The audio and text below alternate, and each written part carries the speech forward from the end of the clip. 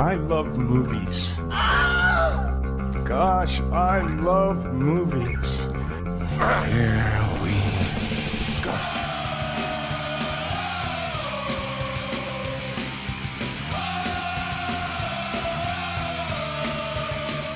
How's it going, everyone? Welcome to the Grindhouse Podcast with Dave and Matt. Take 2. If you guys are following me on social media, you'll know that we recorded this whole podcast yesterday. And, Skynet once again attacked us. And so we're re-recording today. So I apologize for the continual late uploadings of the podcast, but we're doing the best we can with what we have. How are things going over us in the form of a dusty old overheating MacBook. We don't know that's what happened. We have no idea why that. Basically, I lost all of my audio, which is the most important part of the show, clearly. So it's pretty important if you're doing a podcast that you get that audio, even if you do have some sort of YouTube version of it that you've been doing recently. You're still going to want the core audience to get their audio. So yeah. So hopefully that high tech Skynet dust that has filled Dave's MacBook is not gonna delete the audio again today. Hey guys, this is Dave for a quick interruption. In spite of our best efforts, this show was in fact affected by Skynet, and so you'll notice as you listen to the recording that sometimes my audio changes from sounding like this to sounding like I'm in the middle of a forest surrounded by crickets and a fireplace.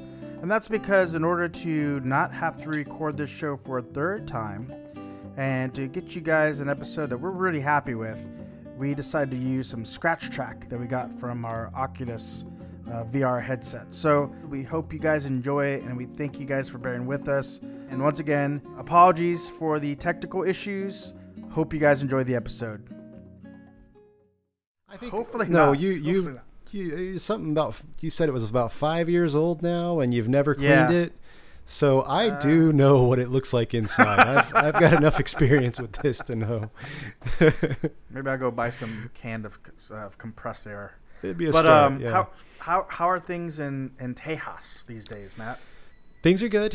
We're still, it's a weird environment right now because half the state is living free and loving life. At least at the moment, they're out there. They don't need masks anymore. Their freedoms are no longer inhibited. They've gotten the evil government off their back, and they're just doing what they want. And then the other half of us is just kind of sitting at home watching and going like, okay, what the hell's this going to lead to? Because 1,000 new cases a day. We're at we've broken some records now daily. So yeah, and I think I hope it's not 1,000 a day. I don't think it is, but we've broken some records daily since we've just gone full, jump in without even dipping a toe. We're just going wild out here in Texas. So it's crazy. If you saw any of those protests that were, springing up all over the place, including California. Yeah. Like, did you see anyone request the argument that they had to be let out of quarantine and what have you? Like, was there anyone that you saw that was like, I got to be let out of quarantine because I want to do this cool one-act play?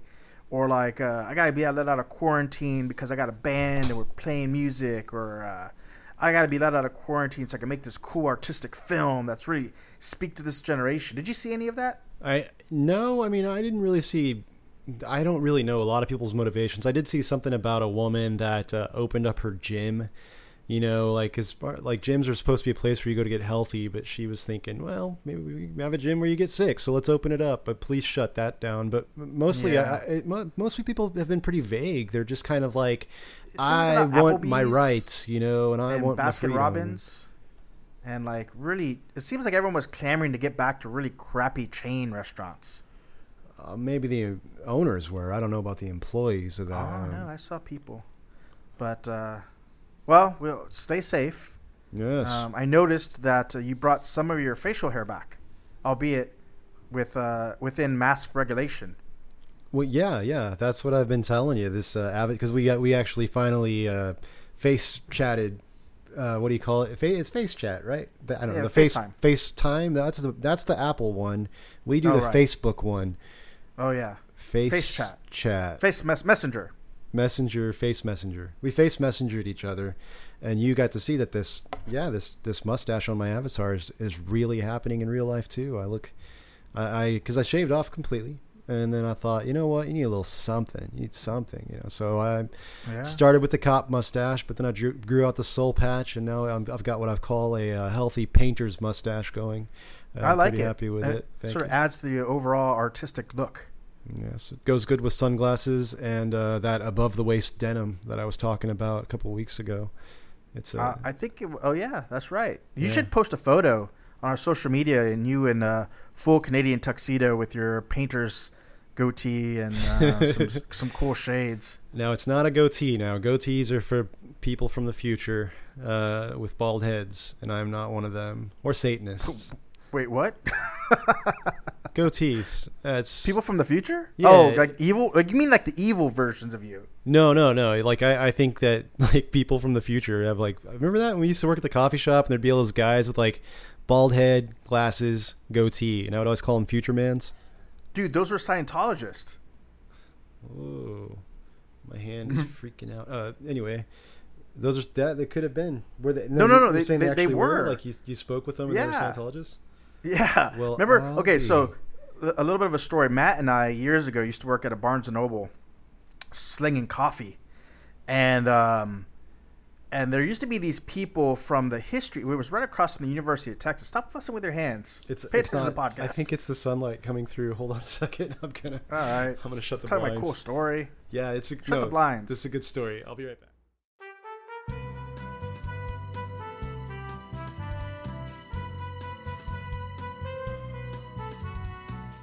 So years ago, Matt and I used to work at a Barnes & Noble slinging coffee right across from the University of Texas. And we used to have these people that would come in, including, we had a lot of regulars, I guess is what I'm saying, and including one Mike Judge. Remember Mike Judge used to come in all the time? Of course, that was so cool.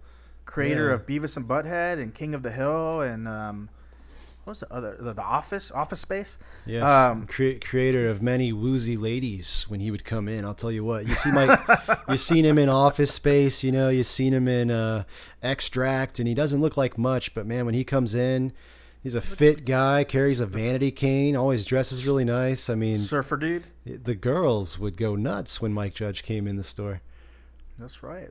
But who also came in the store were these people who, I guess, as you would say, Matt, kind of looked like they were from the future. Yes. Like they had like a very modern, but like very modern, like futurist modern sort of arty look. Bald head. Like people who are really into steampunk probably kind of dress like this also. No, I'm not. Those aren't the future mans. The future man, it's bald head, goatee, glasses, and then a fleece jacket from North Face. That's the future mans. Well, those was long story short. Those ended up being Scientologists, and one of our coworkers actually got recruited for a little while because he was interested in a girl. Oh, and so he got himself. Remember that? Who was John, Jeremiah? Maybe no, his name was John something. Who's the guy? The guy that from the Roanoke colony? Because that John was Smith? his. Yeah, it was John Smith. That was his name. Yeah, it was. And God, I remember that. I hadn't worked there in about 6 months, and I went down there to get some food and do some shopping, hit up the Urban Outfitters, get something cool from a date, and fucking John comes up handing me some Scientology literature, tells me it's all about a girl and everything. I guess there's lots of reasons to join. Career, you might want to consider for your own career at some point, Dave. Yeah. But he joined for a girl. Was this, now you say you hadn't been there in 6 months. Was this the time that you got fired for making rat armor? No, I didn't get fired for that. That was awesome, though. I did get reprimanded for it. Yeah. No, it wasn't really armor. It was I used a bunch of those, those little sleeves that they put over the coffee cups.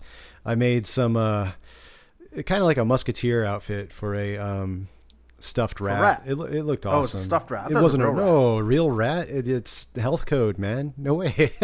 I thought you had like a rat at home. I don't remember this story that well. Yeah. I thought you had like a rat at home. And you were like, that rat needs a musketeer outfit. So you like appropriated some coffee sleeves. No.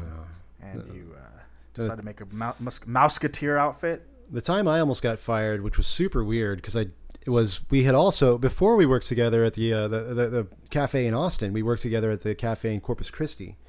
That's right. And I left to come up here maybe like a year before you did or something. I can't remember. It was pretty close though. And they had called me into the office and they said, "Tell me about the gift cards," because they believed that I had taken 256 gift cards and put 1 penny on each one. And I'm like, "What are you even talking about?" And it turned out that it was a guy in Corpus that did it, but we looked a little bit similar. And customers would all, like it was one of those kind of things where I'd be working and a customer would say like, "Hey, weren't you here this morning?" And I'd be like, "Nah, it's the other guy." It was that kind of thing.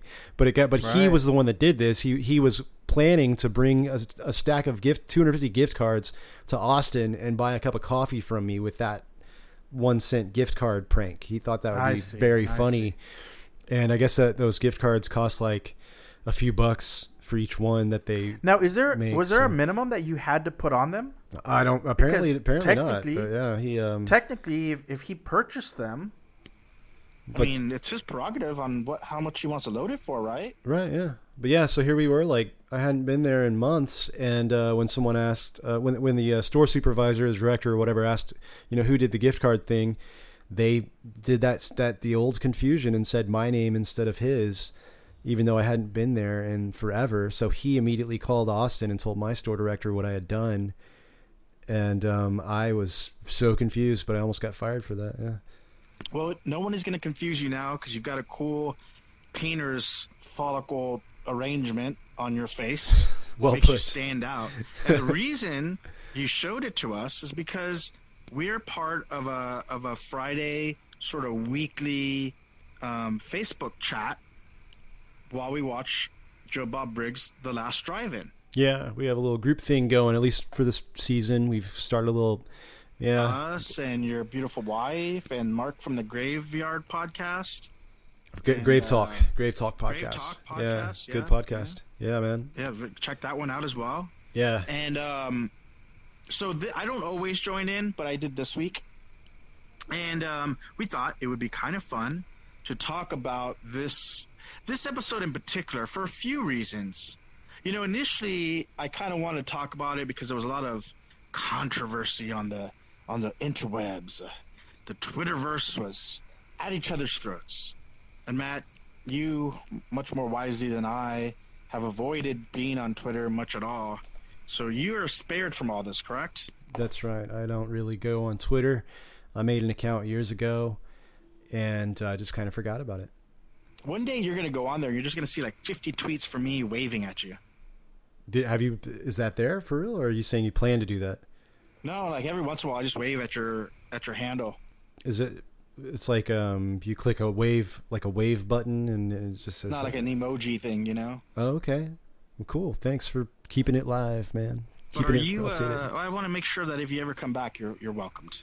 Yeah. But in spite of you not being on Twitter, do you have some semblance of kind of what happened? I don't want to spend too much time on it because I think there's far more interesting stuff to talk about on the show itself. But it's an elephant in the room that we might as well address at the top. You were telling me about it yesterday, and like basically Joe Bob Briggs went way outside of his lane, and a while back with an article talking about some of the shortcomings of the acronym of the LGBTQ was it IA plus community?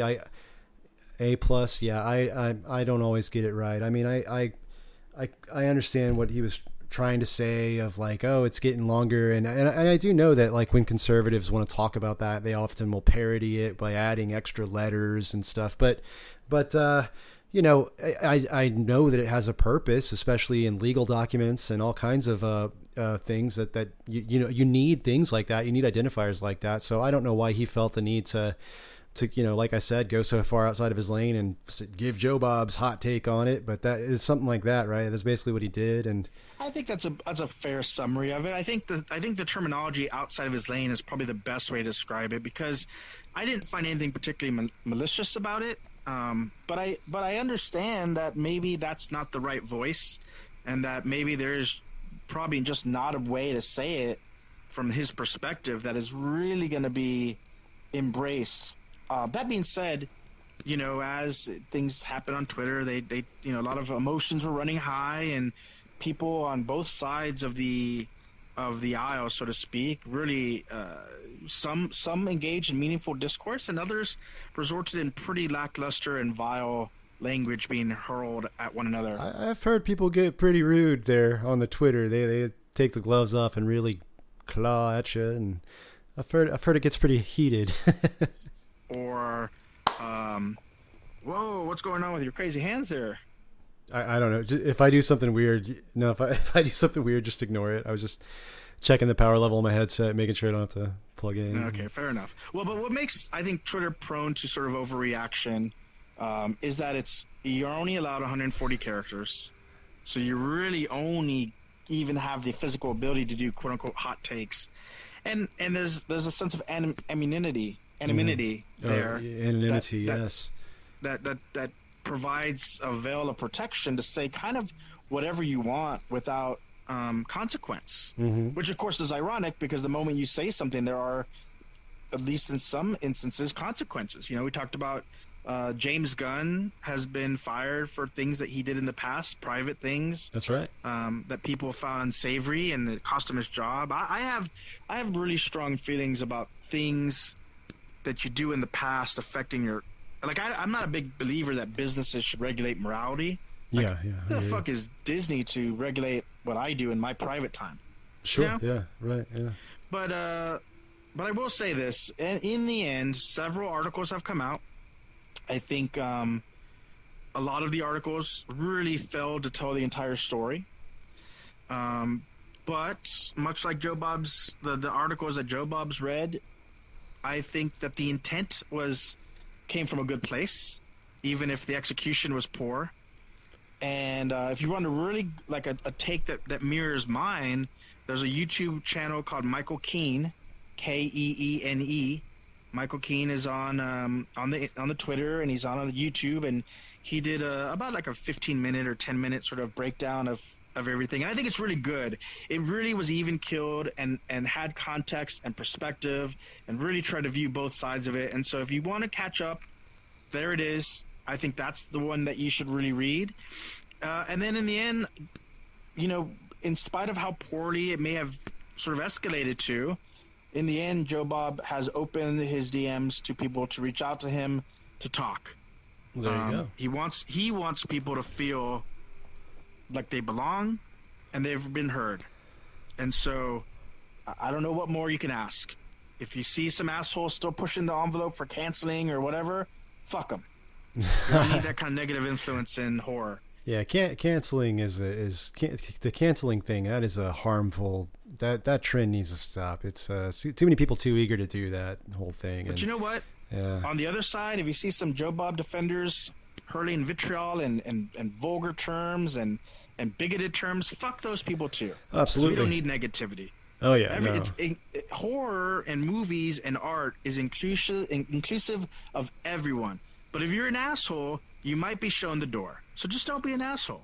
You know, sometimes I was going to say, is there a chance that, or did you see anything that might make you think this, that like, cause I know there have been times in the past, like for example, there was a thing with a trailer for the new Doom game where they were in it? No, for the game, but they were showing some clips from the game in which the demons are referred to in culturally sensitive ways, saying they would prefer to be called mortally challenged, and it was a kind of a spoof on like corporate cultural sensibility that's not actually helpful, you know, that's more corporate. But I did notice like a big part of this kind of, you know, the guys that are the anti-SJW people, you know, that like they seem to they found a few people saying, you know, the new Doom trailer makes fun of cultural sensibility, you know, and kind of saying we don't agree, they shouldn't be doing that, basically. And they were able to find like a few people who complained about this trailer and blow it up into, the SJW community is trying to go against Doom. And it went on, and it still comes around every once in a while. People, hey, you remember when the SJWs tried to stop Doom from getting made? And you're like, what?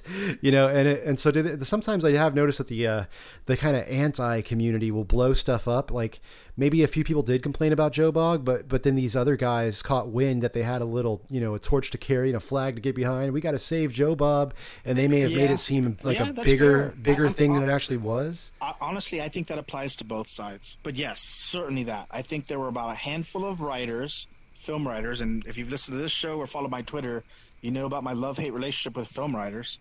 But like there were a handful of writers who sort of carried the torch.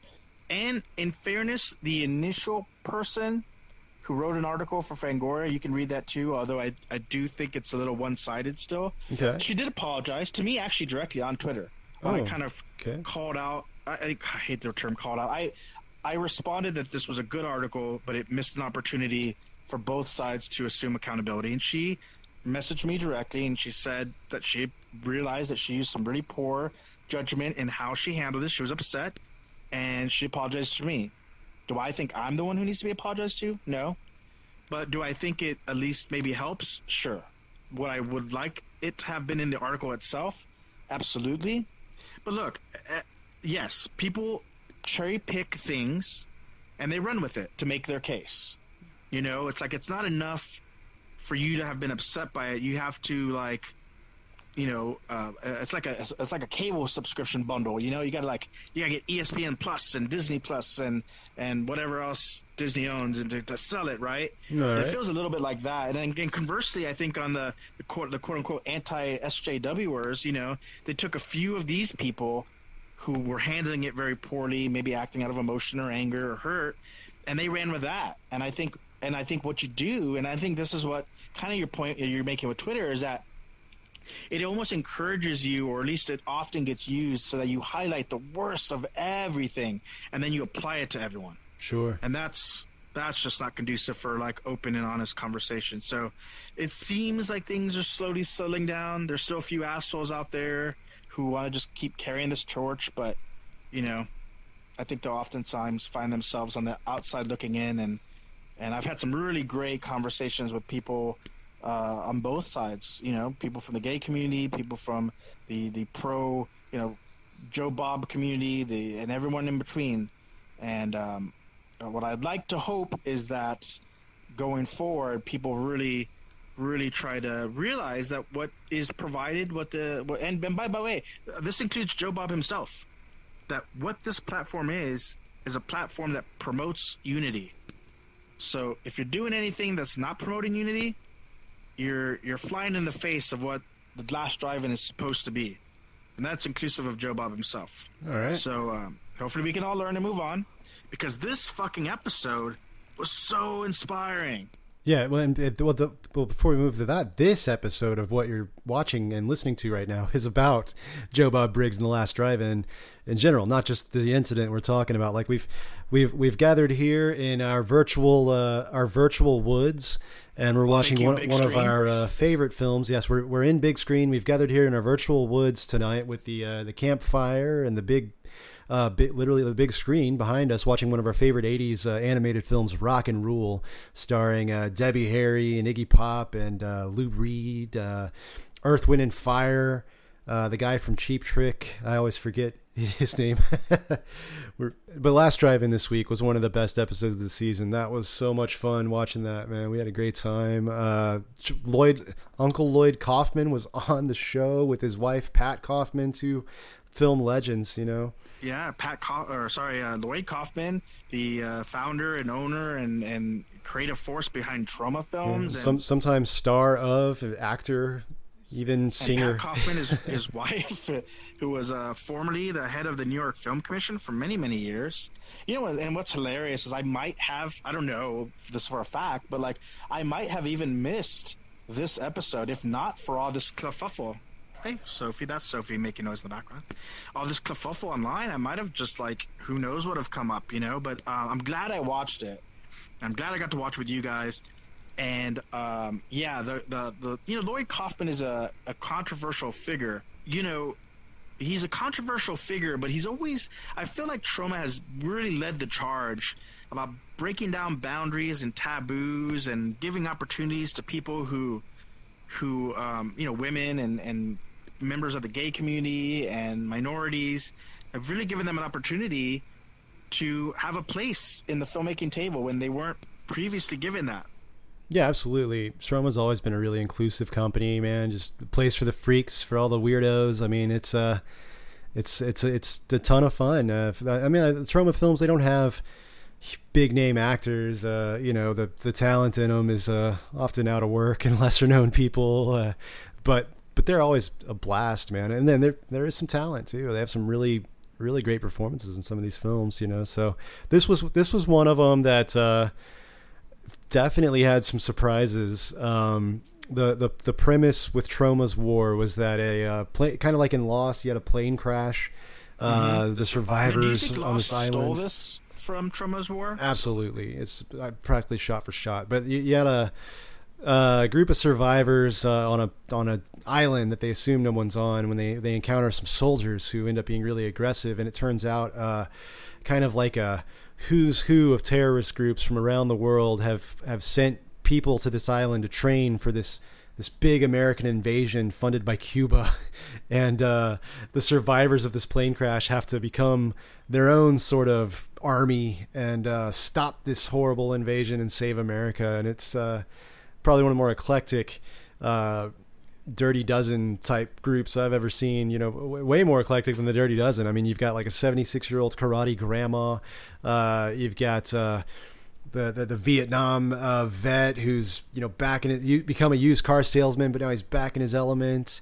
The deaf woman that uses her kind of becomes like Daredevil at some point in the movie and is able to kill people by hearing them and shooting that direction. It was just a hell of a cast of strange, weird, fun people. Oh, and then just a guy who we were calling Agent Blowdart because he just happened to have a blowgun in his white suit that shot cyanide tipped in his cane, right? I thought he had it like strapped to his leg or something, and he kind of had to assemble it. It was like a part of his cane. Yeah, he just happens to fly with that just in case he needs it.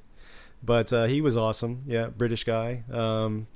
And they're up against all kinds of horrible accents and teased hair and like a guy with a pig nose. Just the weirdest group of terrorists you've ever seen. But and a man who uses AIDS as a weapon. He's kind of a weird deformed guy. Oh yeah, that one was definitely crossing the line in a lot of ways, but it was unique. I'll give it that. Now I will say that Lloyd sort of mentioned that this was his commentary on the silencing of the AIDS epidemic from the Reagan administration. Yeah, it's a good point. Yeah, Reagan was trying to sweep it under the rug, ignore it, kind of like how our current president is doing with with the virus. We've all been very don't test because then they might come up positive. Exactly. It's better if we just don't know. Yeah. So it's just sort of his method of sort of bringing it to the forefront in his own very Troma-esque way. Unlike most Troma movies, there's no sort of supernatural element to this. This is almost as, for Troma standards, this was a pretty much straight war film. Yeah, there were no mutants, there were no ghosts or monsters or aliens. It was just terrorists and good old heroes, fighting with lots and lots of guns, lots of machine guns. I mean, that machine gun sound effect went probably about 20% of the whole film. It was fun though. It's a fun, stupid violent movie, and just watching it on the last drive-in this week with Lloyd Kaufman and Pat Kaufman there to tell war stories. I mean, that was cool. Anecdotes. Yeah, that was great. His time at Yale. Yes. Oliver Stone and the Skull Society. Yeah, whatever other Illuminati stuff he was into. He probably not with Lloyd, but who knows? I mean, maybe he had his own secret society, the Troma Society. He does now, that's for sure. Yeah. But that was cool. We watched that on Shudder, which is our favorite horror subscription. But if you watched, you learned that another horror subscription is on the way. Troma's going to have their own soon, called Troma Now. That's crazy. And if they do anything like Shudder, where Shudder has all those, unique original TV shows, if Troma were to do something like that, we might have a pretty fun thing coming. And I'm sure it's going to be awesome. dirt cheap to subscribe to it. So yeah, Troma now's on the way. It's kind of got to be. Yeah. But like, you have all that library to draw from, and then you're right. It gives you an opportunity to create more content in that very Troma way. Yeah, maybe more Troma series. Maybe you could even lure back some alumni, like a James Gunn, to like do a series for them or maybe produce it. Like, how cool would that be? When he finally just gives up on Disney altogether and just goes for it. Yeah, maybe he's got fuck off money. There you go. That was awesome. And then the second film of the night I was going to say, Troma's War was not the only film that they showed that day. That was the unexpected treasure, man. Like, we had no idea what we were about to see. Even halfway through the film, we're still kind of like, okay, what's going on? Why is this so great? And then by the end, we were all just like amazed at what we just watched. This was a film called One Cut of the Dead. Yeah. Now we made a promise the first time we recorded this episode that we would not do spoilers because this is a relatively new film, right? That's right. We're not spoiling this one because you can, and we don't want to do that. But so forgive us for the awkward tiptoeing around certain key moments in this movie because we want to talk about it and we want to recommend it. But of course, we're going to be very considerate to those of you who maybe haven't watched it yet. It is available on Shudder. It is available through that last drive-in episode is available on Shudder, so you can see it that way. I don't know if the movie by itself is available on Shudder. I didn't check. Now, do you think because it's part of Joe Bob's sort of shtick is that he's kind of like the out of touch redneck dude, Right. Yeah. Like, do you think that maybe some of his humor would land a bit better if they cut to Darcy more, or like other people kind of like rolling their eyes? Almost like in the same vein as like Michael Scott from The Office, right? Oh, right. Like he says some pretty tone-deaf things, but what makes it funny is that it's very evident that like everyone else thinks that what he's saying is kind of a out of touch or a rant or whatever, a non sequitur. You need like a Jim to look at the camera. That's what you're saying. Like someone just be like, whatever, Joe Bob. Yeah, exactly. And I feel like that's a role that Darcy could play, and then that way you can kind of get that like sometimes he's invoking wisdom, right? But also sometimes he's just going on a bit long, and like let's all laugh with that joke rather than be unsure about what's going on. It could be helpful. I think so. So Matt, without spoiling anything from One Cut from the Dead, is it One Cut from the Dead or is it One Cut of the Dead? I believe it's One Cut of the Dead. Okay. So without spoiling One Cut of the Dead, what did you think about that film? Like what? Like take us like it's a film that has lots of twists and turns. So kind of track us through emotionally how you felt as you were watching this flick. All right. Well, first you're kind of you're feeling like, okay, what they've done is kind of clever, but it's not like it has never been done before. But okay, whatever. If we're gonna, so okay, it's kind of cool. But then like, and this is interesting because like it's about halfway into the film, these credits start rolling, and you think the film is over. And you're like, all right. Like it was a short. It was a short episode. It was a short. And it's a pretty decent short. So you're like, all right, that's kind of cool, I guess. I mean, the acting was good. But then it turns into this whole other film, and you just kind of that you didn't expect at all. And God, I don't know. It's hard, man. This is tough, guys. It's hard to recommend a movie to you that we don't want to tell you anything about. Right. But, for me, it just harkened back to like. So back when I was just I wasn't really that young. I was in my mid-late 20s already. But when I decided I wanted to make the plunge from working in retail management to film, I didn't know anything, I picked up a copy of Robert Rodriguez's Rebel Without a Crew, and that kind of inspired me. I bought a camera, and one of the very first things I made was with you, Matt. We made this tiny little short. I think it's maybe a minute. 60 seconds or something. I think it's like 5 minutes. Is it that long? Yeah, it's about 5 minutes long. It was for a filmmaking frenzy, which is something that Alamo Drafthouse used to support. These little 48 hours and 24-hour film fest, and like it was just a bunch of friends, really, with a lot of coffee and a little bit of beer and no sleep, and just slamming together these sort of creative ideas, you know, and watching this film, which we should point out is a student film that was made for what, $28,000? Yeah, something like that. Not much. Not much. Yeah, you know, it reminded me of those days, you know, those days of doing Count to Three and Die, which is the short that you and I made together, yeah. or my magnus opus, Absinthe Makes the Dead Live Longer, which so what you're saying is this is an independent zombie film. Oh god, it's not even just independent, man. This is like gorilla of all gorillas of zombie films, and it just reminded me of those days when we didn't know anything about what we were doing. We just loved film, and we had a camera, and we figured out the rest as we went. You know, Home Depot was our supply store, and your actors were your friends, and you did multiple roles, and I loved it. And that's just the first part of it. That was just me watching the first part. Yeah. And I was like, oh, this is so clever. Yeah, I remember when I made films like this, you know, long before I had a career, before I was producing, that's what I was doing. But then the second part starts, and I was really confused for like the first 5 minutes. And then as it progressively goes, man, so I didn't watch it that night. This is the One Cut from the Dead. Yeah. Because I was tired. And I'm in California where certain natural pharmaceuticals are allowed, and I passed out while eating chips. Yes. But I did watch it the next day. And I gotta be honest, man, when it got to the ending, I got a little tear in my eye. I legit watered up a little bit. Yeah, it feels like the movie's so well done that it almost feels like a big studio's love letter to independent film, you know, like something that like a big studio would make with like talented people who used to be indie filmmakers, but they've moved on. Like and it feels like that, this would be like their love letter to like their origins, you know, because it's just so well made. It's hard to believe that this is like students made this. Well, but, I agree with you from the perspective of how well made it is.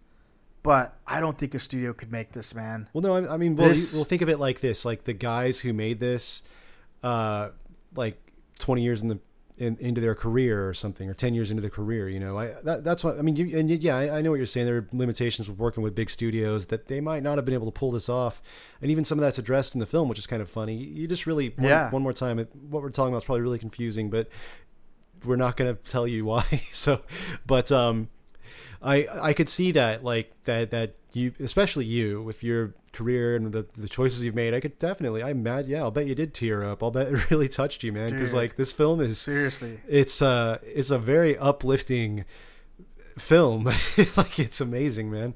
Yeah, it was weird. It was kind of a misfit almost for Joe Bob Briggs' show. Like he doesn't usually have stuff of this quality, but and it was confusing too, because you didn't really know why it belonged where it did, right? Especially coming off of Troma, which I guess if you look at the overall theme, it's like this independent spirit was really running through this episode, right? Yeah. Because Troma has maintained its independence by hook or crook, and this film was literally made by students.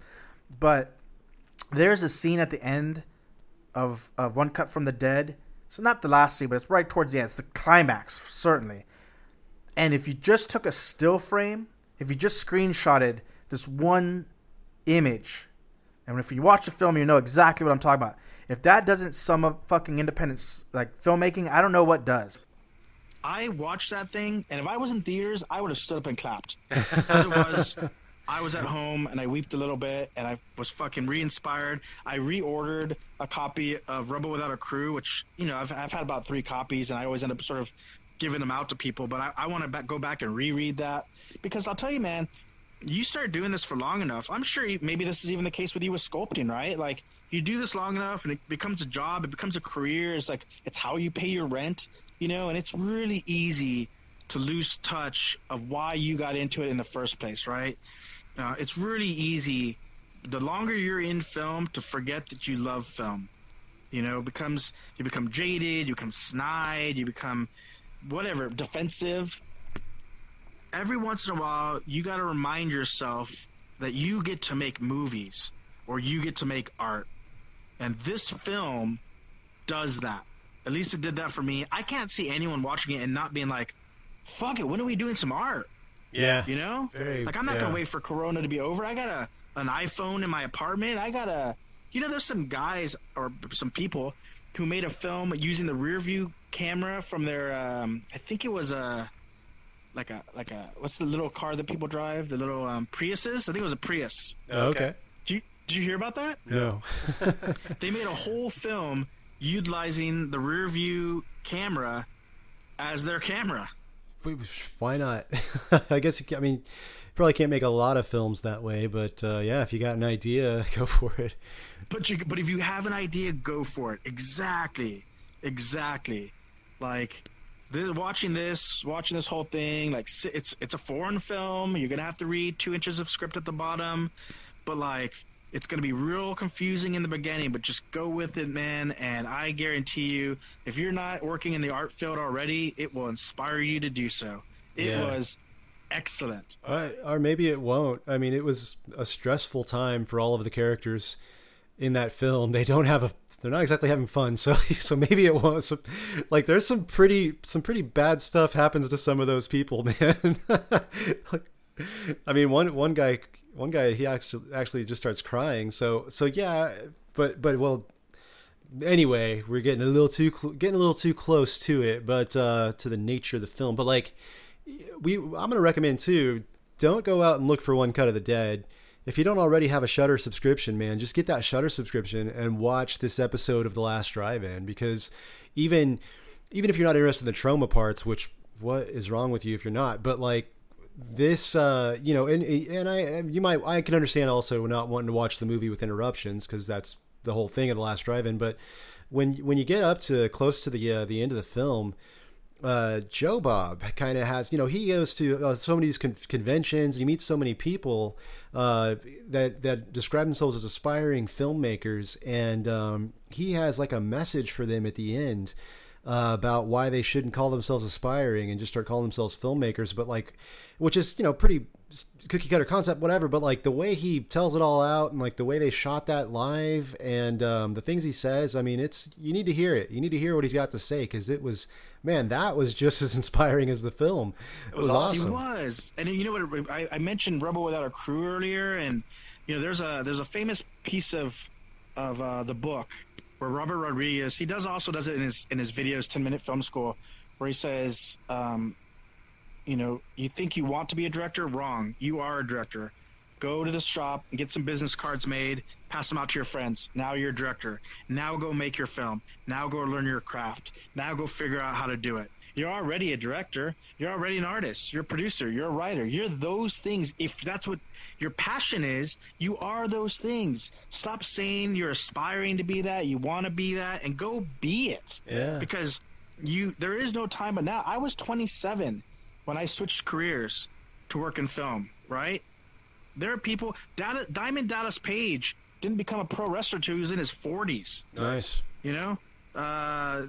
People do change and do things late in life. Morgan Freeman didn't get to be popular until he was in his 40s.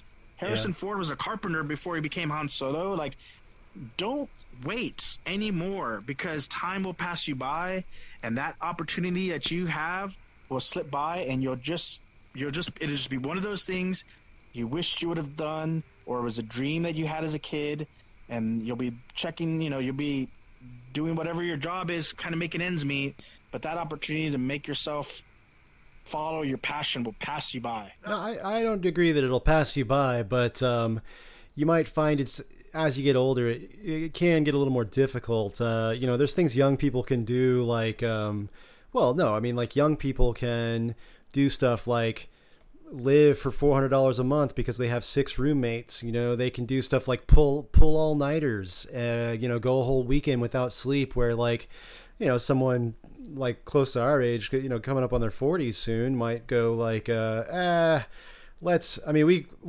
weird. It's with me. It's like, I know I could pull an all-nighter, but I don't think I would feel, I think I've like, know too much about the art world that I'd just be like, it ain't worth it.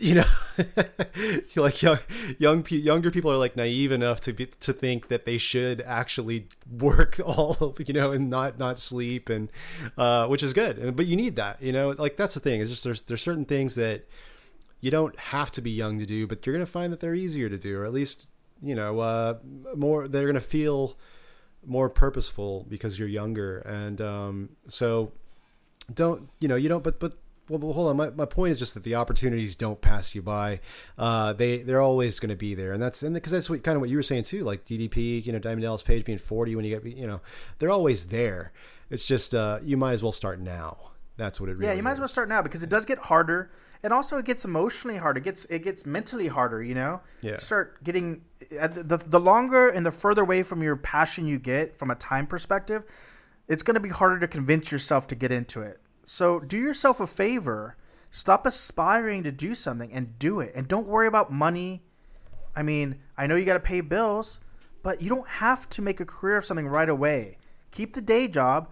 Do this stuff on the weekends. Or, as we've said oftentimes, go get a day job in the field of the thing that you want to do. Oh, yeah. Yeah, that is so if important.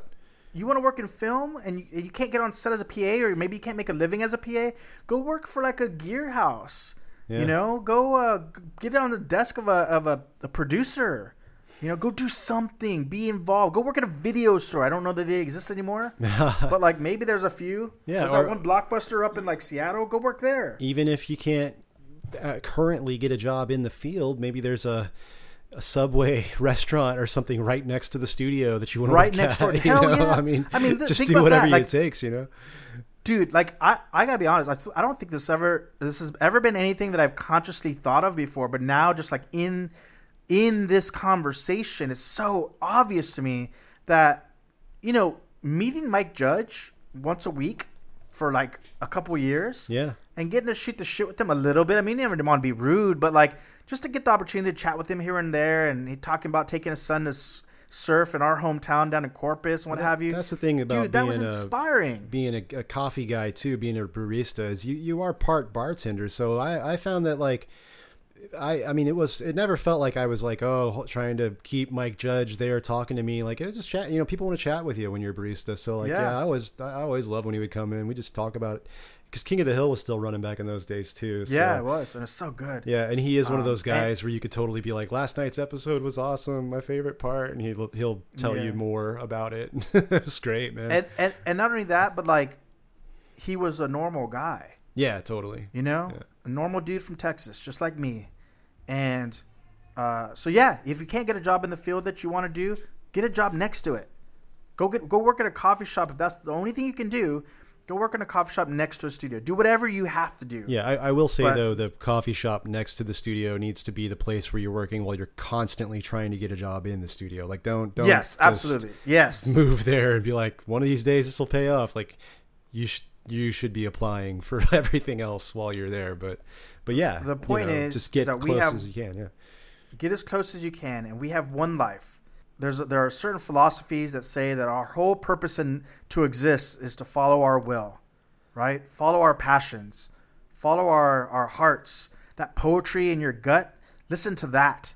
Go create art. Go do it, because there's nothing holding you back, especially now, man. Like, it's easy. That little GO1 camera that I had back in like 12 years ago or whatever pales in comparison to my phone now, or an iPhone, or a Prius's rear view camera. I don't. So I mean, yeah, as long as you remember to keep the dirt off those rear view cameras, they're pretty good quality. Make sure you clean it. Yeah, you got to clean it. Like I'm gonna clean my laptop after it rains and stuff. But that was a great I part felt inspired of the show. Yeah, Joe Bob. Yeah, he definitely got inside of Dave. Got him all inspired, man. Because a lot of what Dave was saying is the gist of what Joe Bob was saying. It was cool. I don't know. It was just cool to see him kind of, give that like, look, I talked to a lot of y'all, and this is what you tell me, and I want to. So now I'm going to tell you my version of it. And it was cool to hear that. And Darcy, the male girl. She kind of chimed in too, because she goes to just as many conventions, talks to just as many people, and so it was pretty cool. It's pretty cool to hear what they had to say. Super cool. Yeah. and we got to see some of the people backstage working as Joe Bob sort of walks through the sets to talk. Yeah, it was neat. And a friend of the show, Liz Martin, was doing makeup in the background on Darcy when Joe Bob was walking around. So shout out to Liz, and good Texas filmmakers out there working. Yeah, and we support them, and we support the idea of following your passion, and for us to do it collectively as a community that loves one another and is kind to one another, even when we fight sometimes. Like, at the end of the day, we're all in this together. Humans just figuring it out, looking for love, man. Sure thing. And so I hope that's the come away that everyone had from it. We like to do a ratings here on the Grindhouse podcast, but did I tell you that I just drove by Kevin Smith the other day? No. Yeah. Okay. I almost stopped and asked him to just to tell him about our Tusk rating, but I decided that was inappropriate, so I did not. But just stop the car. Kevin Smith, I have a podcast and we have a rating and we use Tusks because we like your movie Tusk. Yeah, he would feel totally safe in that. Yeah, not creepy at all. But so what Tusk rating would you give the Troma's War? Okay, Troma's War, I am gonna say, man, it's like a 3. Like that's a really good Troma film. Like, it's totally weird, and the soundtrack was great, and the cast was awesome. It was stupid as hell, but I had a great time. So yeah, 3 out of 5. Okay, fair enough. That's a good rating. I'm gonna give it a 2. Watchable, but I like the monster stuff, man. And I did kind of feel like that. I mean, there was lots of blood, but like I kind of missed a little bit of that heightened gore that you get normally from a Troma film. A dude dropping weights on a guy's head and watching a watermelon explode. Right. Yeah. Stuff like that. So 2. It's watchable. Dave recommends watch it, but 2 Tusk. Now, what do you rank One Cut for the Dead? One Cut of the Dead. 5 out of 5. One Cut of the Dead. 5 out of 5. I mean, that was on the next level, man. That was that. I don't know how they pulled that off. I mean, what the inspiration was for it. Like, I have to imagine that it just was so realistic in my mind. I mean, it wasn't completely real. It was like, it was funny, almost like a comedy, kind of slapstick at moments, but like that must have been based. It must have been based on a real life story, something that happened to them or something. Because it was just like, it felt like a real, like it was cool. Yeah, it was just it didn't have any stupid plot holes or anything. It was perfect. I thought smart. So yeah, 5 out of 5. Creative. Yeah. Well, I'm going to do something unheralded on this show. I'm going to break our Tusk rating and give it 6 Tusk. 6 out of 5 Tusk. You shouldn't for be One doing Cut that, of the Dead. Man. That's what do you? I'm going to do it. Our Tusk rating stopped, is, man. What can it even mean? This movie now? was so fucking good. So fucking good. Watch it. It's awesome. Watch it. 6 stars. 6 Tusk. Absolutely. All right. I'm gonna stop shouting into the microphone now. Should we go? Speaking of community, should we answer a few of our mailbag questions? Yeah, I think we could get some time for 2 or 3 of those. What do you say? Questions from Macaret. Edward Guadalupe Steegman asks, are practical effects lost art, or is CGI the natural evolution of special effects? I think hey, what's up, Ed? First off, friend of mine. I think it's going to be both. We got things like setting, that's, special effects like car accidents, spaceships, all kinds of stuff, like the bigger things that you don't even notice when CGI is happening, and it just makes the options so much more. But then, there's things like I think something that we've been experiencing a lot with like the Marvel films and stuff, where like really cool prosthetics and puppetry could just make it so much more believable, but they just go and like CGI the clothes, CGI the face, and it's it's okay. It's kind of cool sometimes. Sometimes it works really well. I mean, Thanos looked great. Sure. I think Thanos, if he was a guy in like a rubbery plastic suit, that wouldn't have been so good. But it's sometimes I think practical effects are necessary. You need something to look more organic, something to be there in the room with the actors, and then sometimes CGI is cool too. And also, I have to think back to this time when I was sort of dabbling in painting, and I was painting on cardboard, mostly because that's just kind of what I had available to me. And I remember I showed you something, and you were like, "That's cool, man. Like, so what's behind the cardboard? Like, what's the meaning behind it? You know?" And I sort of sheepishly just said, "Well, it's just what I have." And you're like, "Oh, well, you should really think about using your medium to sort of be part of the art, you know, and like not just paint on a surface, but have the surface be part of the presentation." Oh right, yeah, because I thought you were using cardboard like how like a homeless person makes signs. You know, I thought you had like a statement there. You know, I was trying really hard to figure it out, and you're like, no, I get that for free. So I paint, which is okay too. Which is okay too. But the big takeaway from that is like use your medium to the fullest. Yeah. And I feel like CGI has a place, but I like you said with the Marvel films, I think it gets overused. So use your CGI when necessary. You know, there's a great YouTube channel called Fomento that just recently did a breakdown between Terminator 2 and Terminator Dark Fate.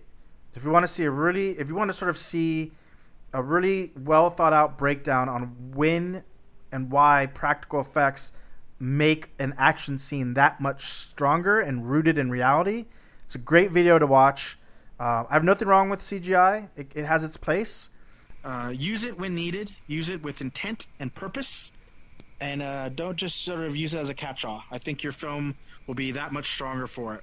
John Waldrop asks, if you had to choose the form of the Destructor, what form would you choose for Gozer to take? This is Ghostbusters reference. Ghostbusters reference. Yes, Dan Aykroyd accidentally chose the Stay Puft Marshmallow Man, and he came and wrecked the city. So there you are, Dave. You're on the rooftop, and the god has told you choose the form of your destroyer. Yes. And what comes to mind? What are you gonna Godzilla. get killed by?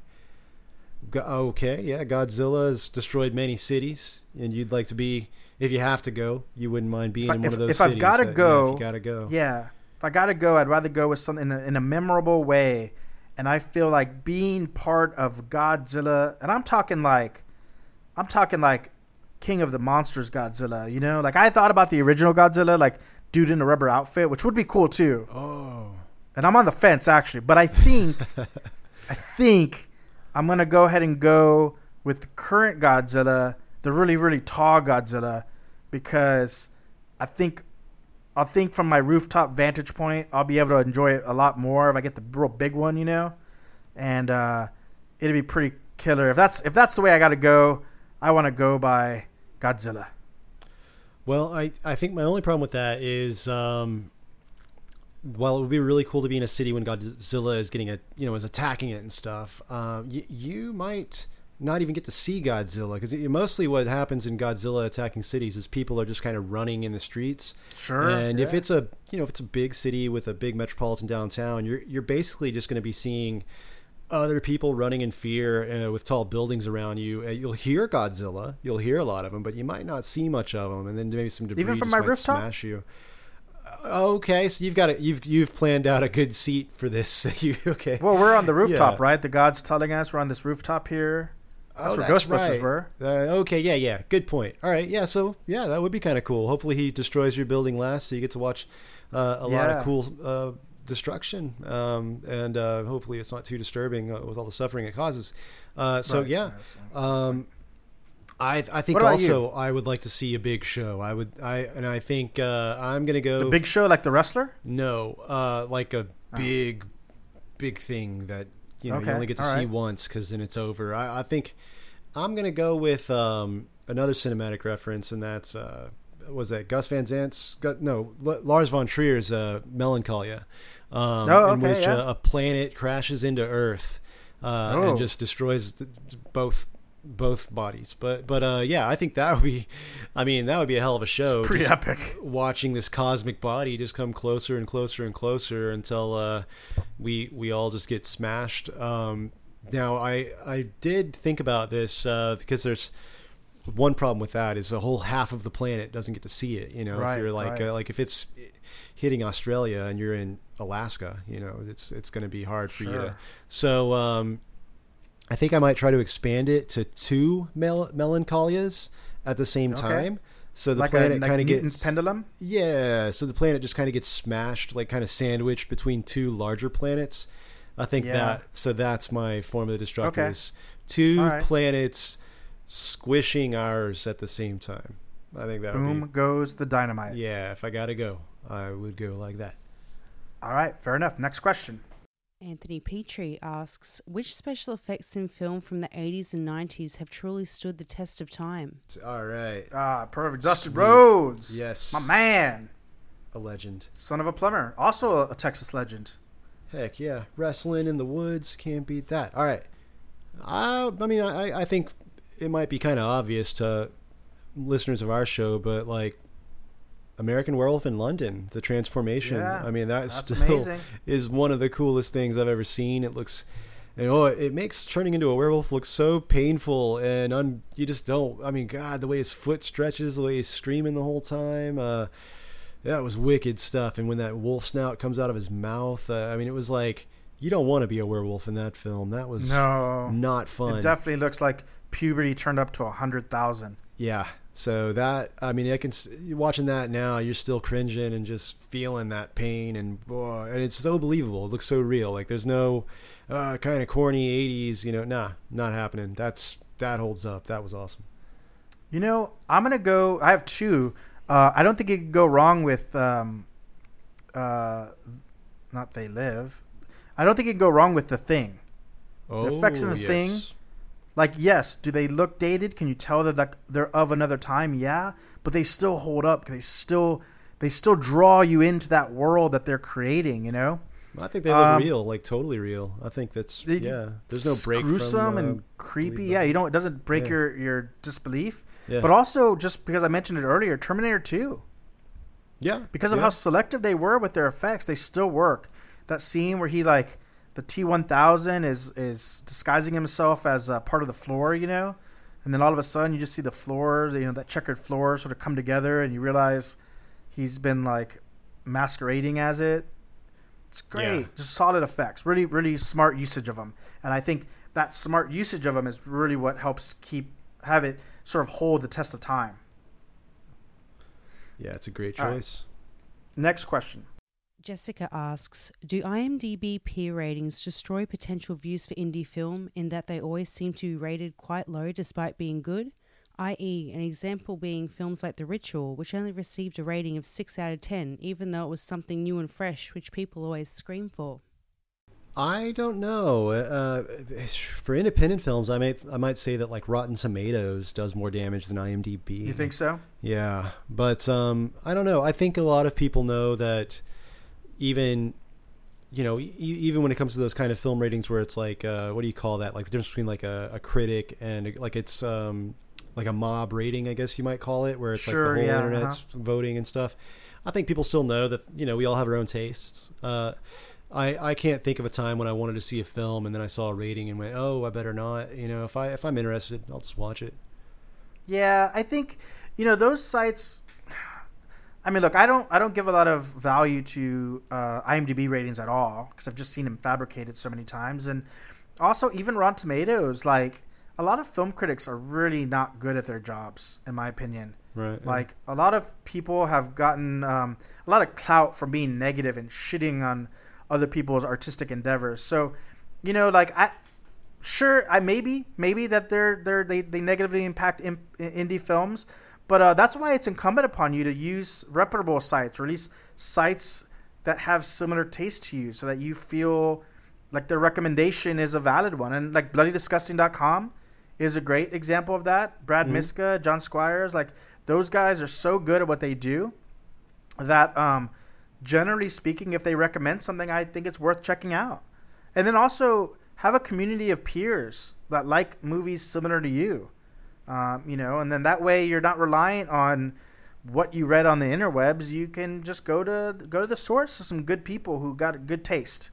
Right on. So don't bother with those things. Moving on. Leah Martin Brown asks, what do you think about the upcoming remake of Little Shop of Horrors? Who would you cast? Oh, that's a good question. Are they doing a musical again? Is it? I guess so. Be I didn't even know it was coming. I hadn't heard about it, but yeah. Wow, another Little Shop of Horrors. That's why we have community. Okay. Learn new things.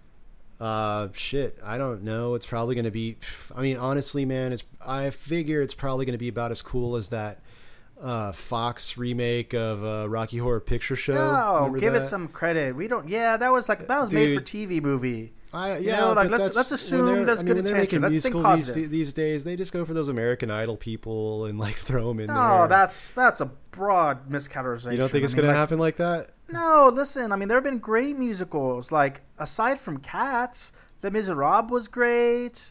The Greatest Show on Earth. What was it? Greatest Showman? Whatever that movie with Hugh Jackman was. Into the Woods. There's been some great musicals that have come out lately. So who would you like to let's see? think positive. Who would you like to see? All right. Well, we got to first start with the crazy doctor, right? And the dentist? You mean the dentist? Sorry, yeah, the dentist. Yeah, Steve Martin played him. Jack Nicholson played him. Yeah. Because remember, the Rick Moranis version is a remake. That's right. Original version had Jack Nicholson. So I'm going to go with Johnny Depp. I think Johnny Depp has proven that he's got some vocal chops, and he can certainly play zany well. And I think that he needs a little bit of a comeback vehicle, and I think that he would really sink his teeth into this. Pun fully intended. Playing the dentist. I could see that. Let's see. I guess for the lead role, the Rick Moranis role, there was a show called Daybreakers that was out on Netflix, kind of a post-apocalyptic show, and the lead in that was pretty good. I don't know his name, but if he can sing, maybe him. What do you think about Justin Long? Is he too old now? Yeah, I think so. Well, Rick Moranis, he kind of portrayed as like a mid-30s in the movie. I don't know if he was, but it kind of felt like that, so that might work. Who could be the plant, though? That's the big one, yeah. The singer of Alabama Shakes, man, that's a hell of a voice and a rocking sound. All right. She could be Audrey, too. You know what I'm talking about? Yeah. But hey, I got an even better suggestion. What you got? Because the person who asked this question, Leah Martin Brown, is quite the accomplished singer herself. Lead singer of the band Evil Walks. So why doesn't Leah play Audrey, too? Wow. Breakout star. She's got a killer, like, Janis Joplin-esque voice. Have you ever heard Leah sing? No, I have not heard her band or her sing. I'll send it to you, man. You'll dig it, man. It's Thanks. good. All right, cool, yeah. Good old rock and roll. So that's our choice, Leah. You play Audrey, too, and we're going to have high hopes for it, and fingers crossed. Jessica also asks, why do people always scream for new ideas and hate the idea of Hollywood reboots, yet refuse to take a chance on indie cinema, instead opting to pay to see more pre-sold franchises like Marvel and Star Wars? Yeah, people do that. they want something that's a safe bet, but they somehow want it to be something new also. Dude, that is I don't know, but if you could figure out how to get around that and get people to stop doing that with some kind of movie idea or something you've got, that whoever does that will be very successful.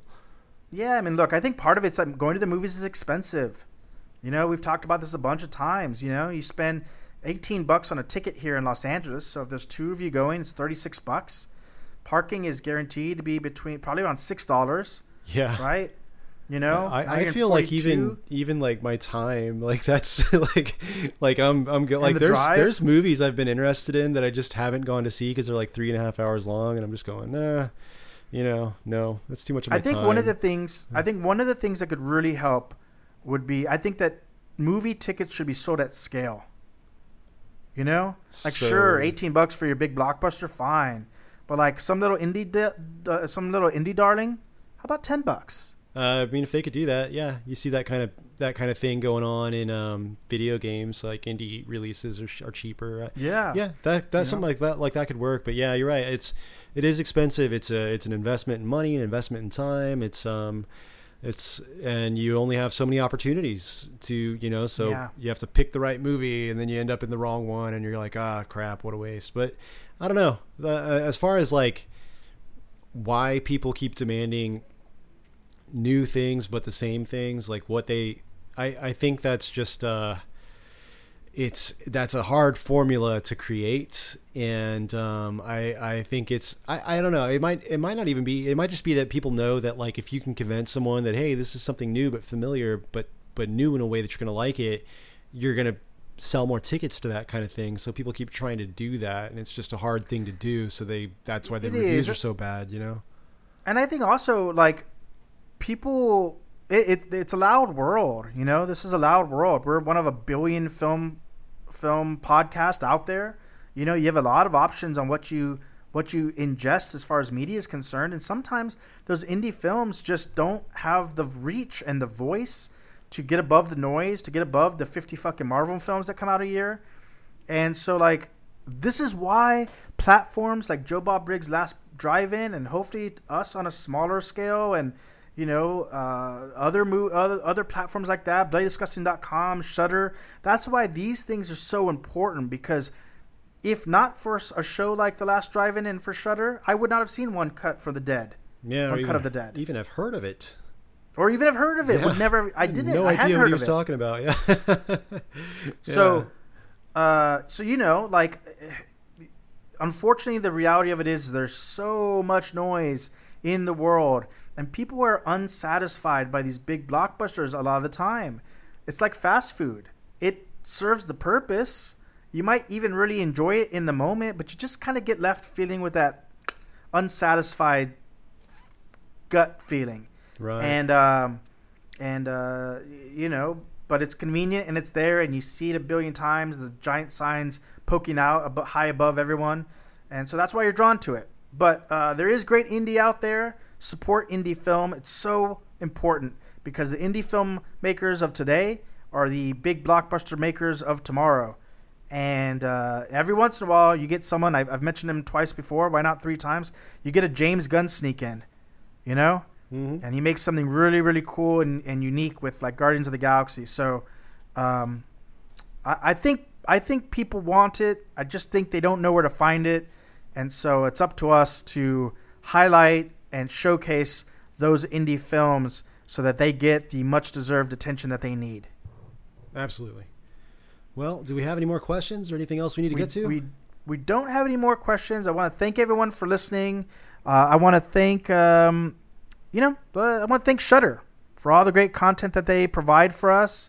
I want to thank Joe Bob Briggs for all the great indie films he brings to our attention.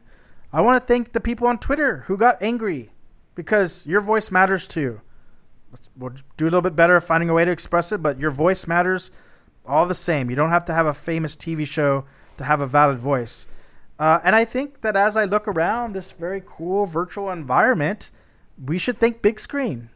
Yeah, Big Screen is awesome. We still haven't read the end user license agreement, and we still not quite sure if we're allowed to do this. But Dave said that he did. Yeah, Dave said that they retweeted us recently, so we'll just kind of pretend that's an approval for now. But man, if you have VR and you haven't tried Big Screen yet, check it out. This is so much fun. Like, this is not all you can do with it. It's not just like hanging out in the woods with your friend watching a movie.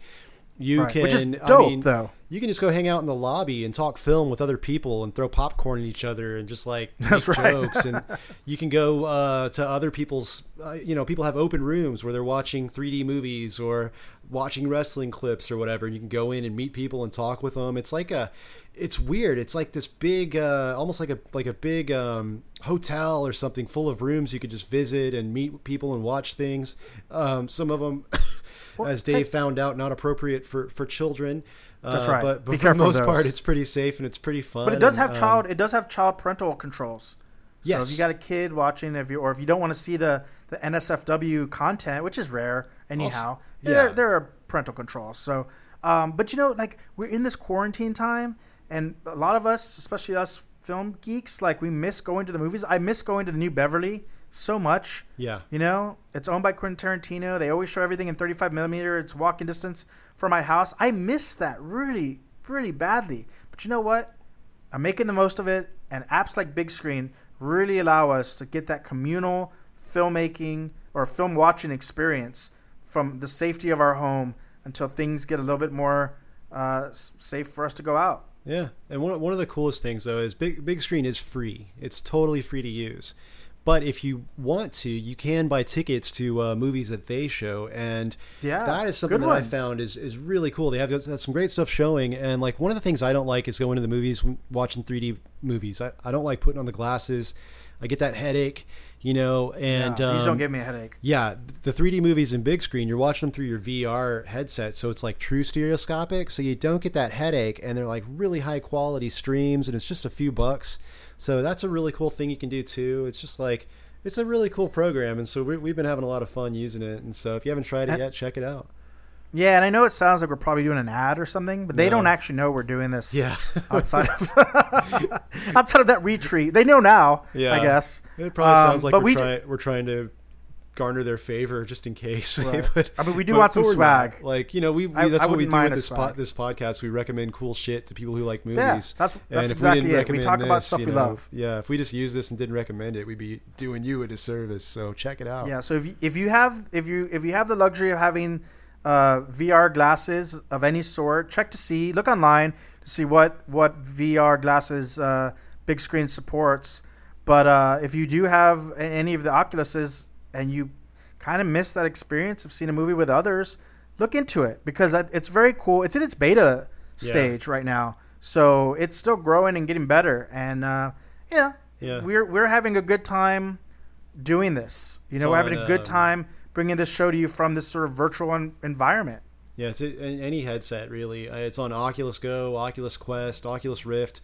If you got HTC Vive, if you Steam VR, Viveport, Steampunk. like all of the VR things have it. It's kind of out there. So yeah, man, look into it. So thank you, Big Screen, for knowingly or unknowingly letting us use your environment to share our love of cinema and film and indie filmmaking and art in general, because that's what we do it for. We just do it because we love it, and we hope you guys enjoy it and that we've brought you something that has made your day a little bit more enjoyable, maybe opened your eyes to a few things you weren't quite aware of.